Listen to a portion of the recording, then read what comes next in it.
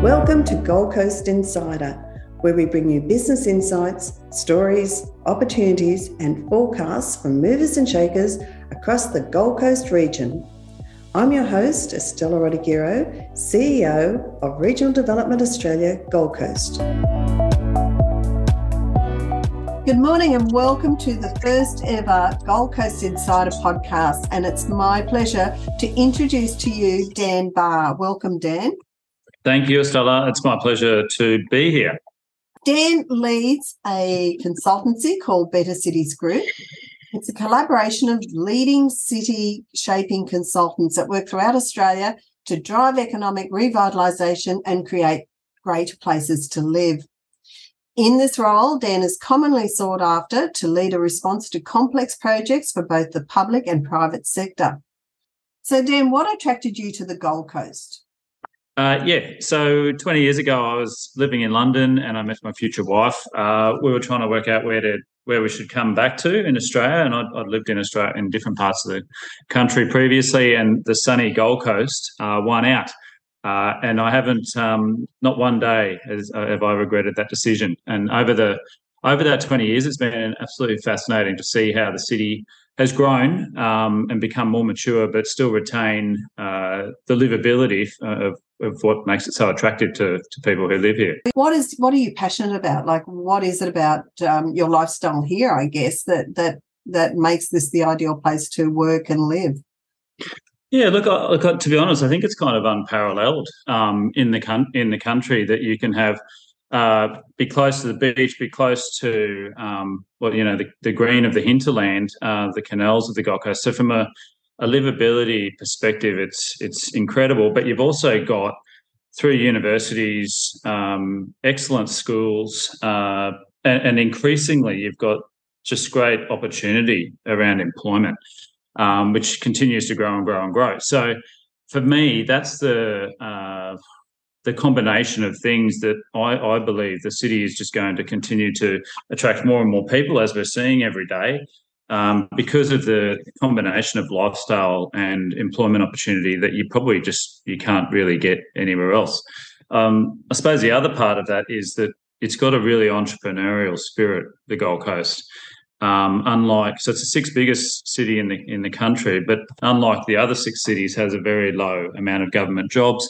It has a lot of small business on the Gold Coast, and people who come here or live here have got a real focus on building new things, being innovative, starting new businesses. And for me, I find that connection between innovation and lifestyle really, really interesting.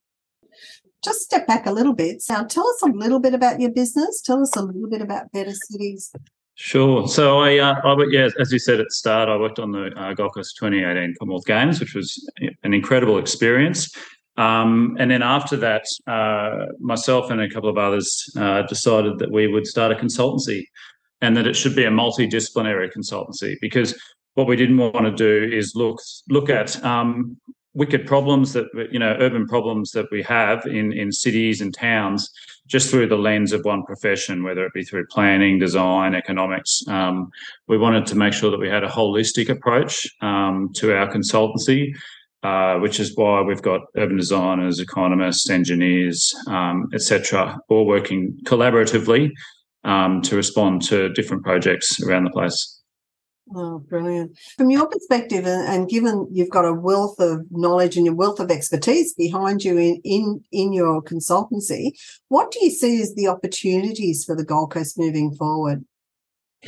Yeah, that's a really good question. I think over the last, 15 years now, there's been a really strong push within the city to diversify the economy. We saw that the global financial crisis in 2008 hit the city hard, largely because at the time it was really heavily dependent on sectors like construction and tourism, and when they got hit, as they did with COVID as well, the city really hurt. And so the part of the big strategy by all levels of government was to continue to grow other sectors. And so we've seen that over the last 10, 15 years, to the point where we've got significant opportunities in sectors like So not just tourism and construction, which are the traditional sectors, but things like space, marine, advanced manufacturing, which has continued to grow again since the pandemic, biomedical, film and sport.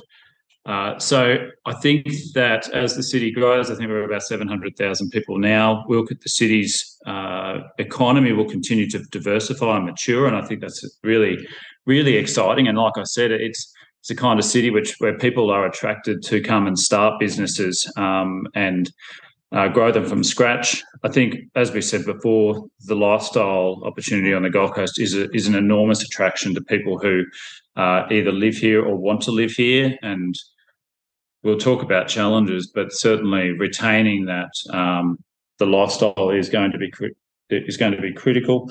There's a really strong focus on education and research, which I think people would find quite would not necessarily be aware of. Like I said, we've got 3 universities. They've all got really strong research functions and really strong connections into the community. One of the big opportunities, I think, for the Gold Coast, which does go unrecognised because it's always been the case, is that the city has got strong governance from a local government, state government, federal government perspective. So it has one local government, which the second biggest local government after Brisbane City in the Southern Hemisphere, which provides a real sense of stability and it provides a really good platform to work closely with the state and the federal government on big city building projects like light rail, as we've seen over the last 10, 15 years. Mm. And I think, again, one of the other things that goes unnoticed is the city has really strong and passionate leaders, both in the private and public sector. And for the most part, they're quite aligned, not necessarily on what we should be doing, but certainly they're quite passionate about trying to make the Gold Coast the best place it can be. And I think that that's, again, something that goes unrecognised, but I think it's important to point out in terms of opportunities for the city. Yeah, I totally agree. That rapid growth doesn't come without some challenges. And so do you want to, what are the challenges that you've seen or you're seeing that that we need to be conscious of? Well, look, I think the biggest one is trying to deal with the success that the city has had in attracting new people to the city, and we're seeing that in a number of ways. We're seeing it play out in a lack of affordability, which is a really complex issue and something that is going to affect the economy and the community. But that affordability is in many respects affected by the supply of land. So the Gold Coast has had a really strong, and I think it's obviously, in my view, it's the correct strategy to push for infill development within the existing areas of the city and try and constrain greenfield supply. Whether or not the market sees the opportunity to do that will be probably play out over the next few years, but the continued sprawl northwest and south probably needs to be constrained, and we need to push harder for density in the middle of the city. So managing that, I think the theory is great. It's how we put it into practice is going to be the difficult part. I think the connection to Brisbane is a challenge. We've got projects like Pacific Highway upgrades. We've got the Coomera Connector coming on at some stage, which provides another road link to Brisbane, and we've got a rail line which will find its way. But in my view, I think that we need bigger thought around how we connect into the state's capital so that we can provide that ability to get there quickly and potentially without the motor vehicle. So I don't know what the answer to that, but I suspect that is a huge issue at a regional perspective. Obviously, transport is, I think if you spoke to any local who's been here longer than 10 years, I think that they would all recognise that transport is an issue.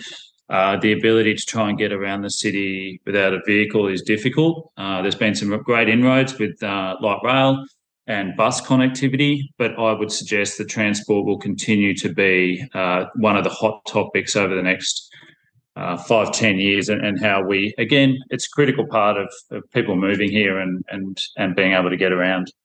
And the other part, I think the challenge, really big challenge, is workforce shortage. Affordability is a critical part of that. I think that a lot of the coastal cities, Noosa, Sunshine Coast, etc., are all struggling with how to enable people of all incomes to be able to live and work on the Gold Coast. And I think that we need to have some really strong conversations, both the public and private sector, about how we do that going forward. Through the Gold Coast RJC, we're looking at solutions which could alleviate some of the issues. Do you want to talk us through what we're up to with the RJC as well? Yeah, sure. The RJC, which you chair excellently, in my view, has been a really important part of the Gold Coast governance structure, I suppose, in terms of getting key leaders from the private sector and the public sector and the education sector all in the same room, working on employment and workforce issues. So again, like as you pointed out, like lots of parts of the country and heavily interrupted by COVID-19, workforce shortages are occurring on the Gold Coast in nearly every sector. And for a myriad of reasons, affordability being one of them. Over a few years, we've done a lot of projects around different sectors. And I think one of the key things is identifying that students and job seekers are struggling to understand what the opportunities might be in their hometown. And I think traditionally, local Gold Coasters will tell you that people have traditionally potentially done a university here and then moved away, or they've done a trade and moved away for other experiences before potentially coming back later in life. And I think that is changing. I think that we're seeing local Gold Coasters do whatever training, upskilling, study that they're doing, and then they've been able to find employment in whatever sector it is. So one of the and after the conversations that we've had with various sectors and like marine and manufacturing, etc., one of the things that we're trying to push through the Regional Jobs Committee is the opportunity for local school leavers or local students to have better knowledge of the really exciting opportunities that there are on the Gold Coast. So one of the things that we're doing is the development of the app called the Be Ready app, which will use an existing platform developed by the amazing women in construction who have used it for the construction sector. And we are piloting new employment opportunities associated with the space and the marine sector, which is obviously pretty exciting. And we'll be looking to expand that over the next few years into different sectors like health. So it means that students and their parents will be able to use an app to better understand the job opportunities on the Gold Coast right now, and to be able to connect with local companies as well. So it'll have information like position description, the types of skills that they might have, the types of training that they might be expected, including a starting salary as well. So moving forward, let's do some prediction over the future. What would you like to see happen on the Gold Coast? What do you see as an emerging trends which we should, if we're not talking about it, we should be talking about it? And where are those opportunities, Dan? Forecasting. Well, look, I think, probably the best way to frame that is in the timeframe of the Olympics. So we're 9 years now. It's a huge opportunity for the city of the Gold Coast, which I think everyone recognises.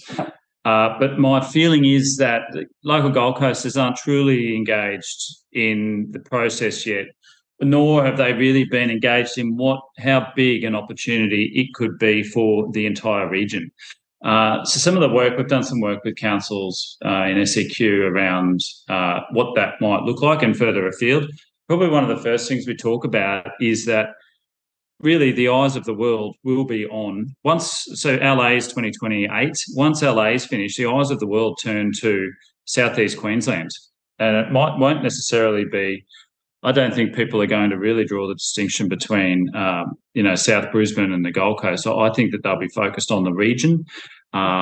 If I was looking around what that means, it really means, well, how does the Gold Coast make the most out of all of the eyeballs that we'll have, all of the commercial investment that we will have, all of the investment that will be dragged up from the southern states and from the rest of the country? How do we make the most of that? So if I think about what the Gold Coast is in the future, I think that we've obviously got a far more mature internal public transport network. I think that we're going to have far greater density along that public transport connection. And I think that we need to find far improved ways of us being able to travel from the Gold Coast to Brisbane and onto the Sunshine Coast. And if that was the legacy of the Olympics, that would be fantastic.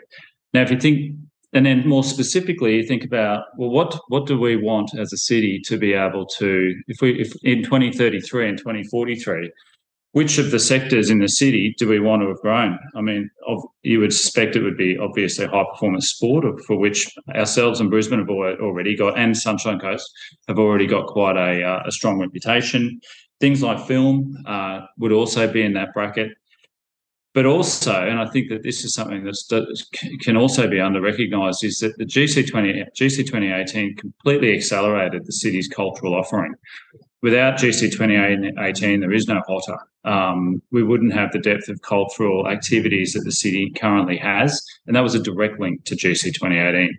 So again, what will the Olympics mean in terms of the cultural offering that you would see from 2028 and onwards for the city?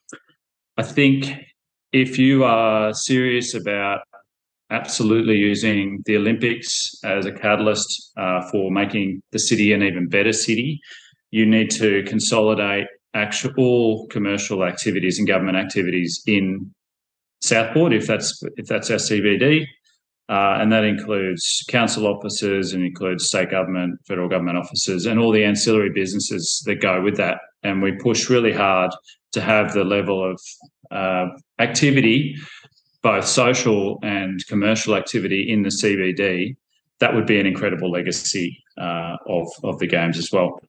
And I think there's always been a strong focus on the integration between the Gold Coast and Brisbane, but I think increasingly we're going to have to think deeply about the integration between the Gold Coast and the Tweed and the Northern Rivers. What does that look like at the moment? That border, even though it's just a line on a map, it does disconnect the two communities. And I think that, again, a legacy of the Olympics would see greater integration and almost not even thinking about that border and starting to look at the Gold Coast and the Tweed as one specific region. So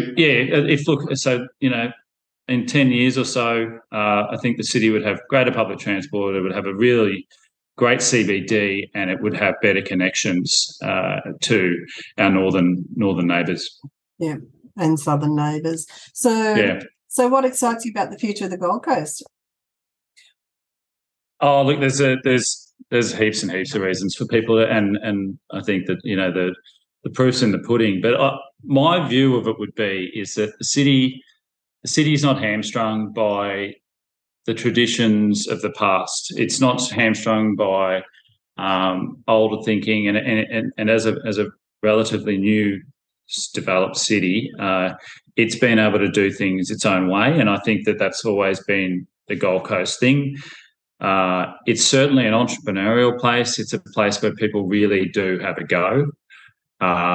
And I think because we don't have a lot of the formal institutions in the city that capital cities have, and that the private sector is really important in the city, and a lot of the leadership, in conjunction with government, it is driven by the views and the thoughts of the private sector. And I think that's really powerful. I think the other thing which is people, I think post-COVID as well, I think has really accelerated this, is that the city's got a level of informality, but coupled with professionalism.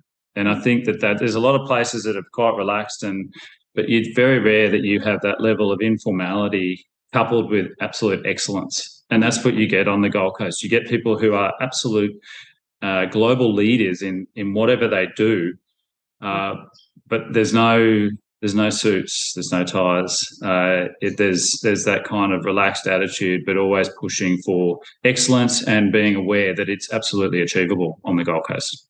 That's right. So yeah, these days, if you want to put a rocket in space, you can. If you want to start a world-class restaurant, you can do that. If you want to build, the country's best pleasure crafts, you can do that. If you want to be coding robots. It's all here. There's that opportunity, which certainly I think 10 or 15 years ago didn't exist, and I think that will continue. That opportunity will absolutely continue to grow as we go forward. And not to mention the advances in growth in our medtech industry as well.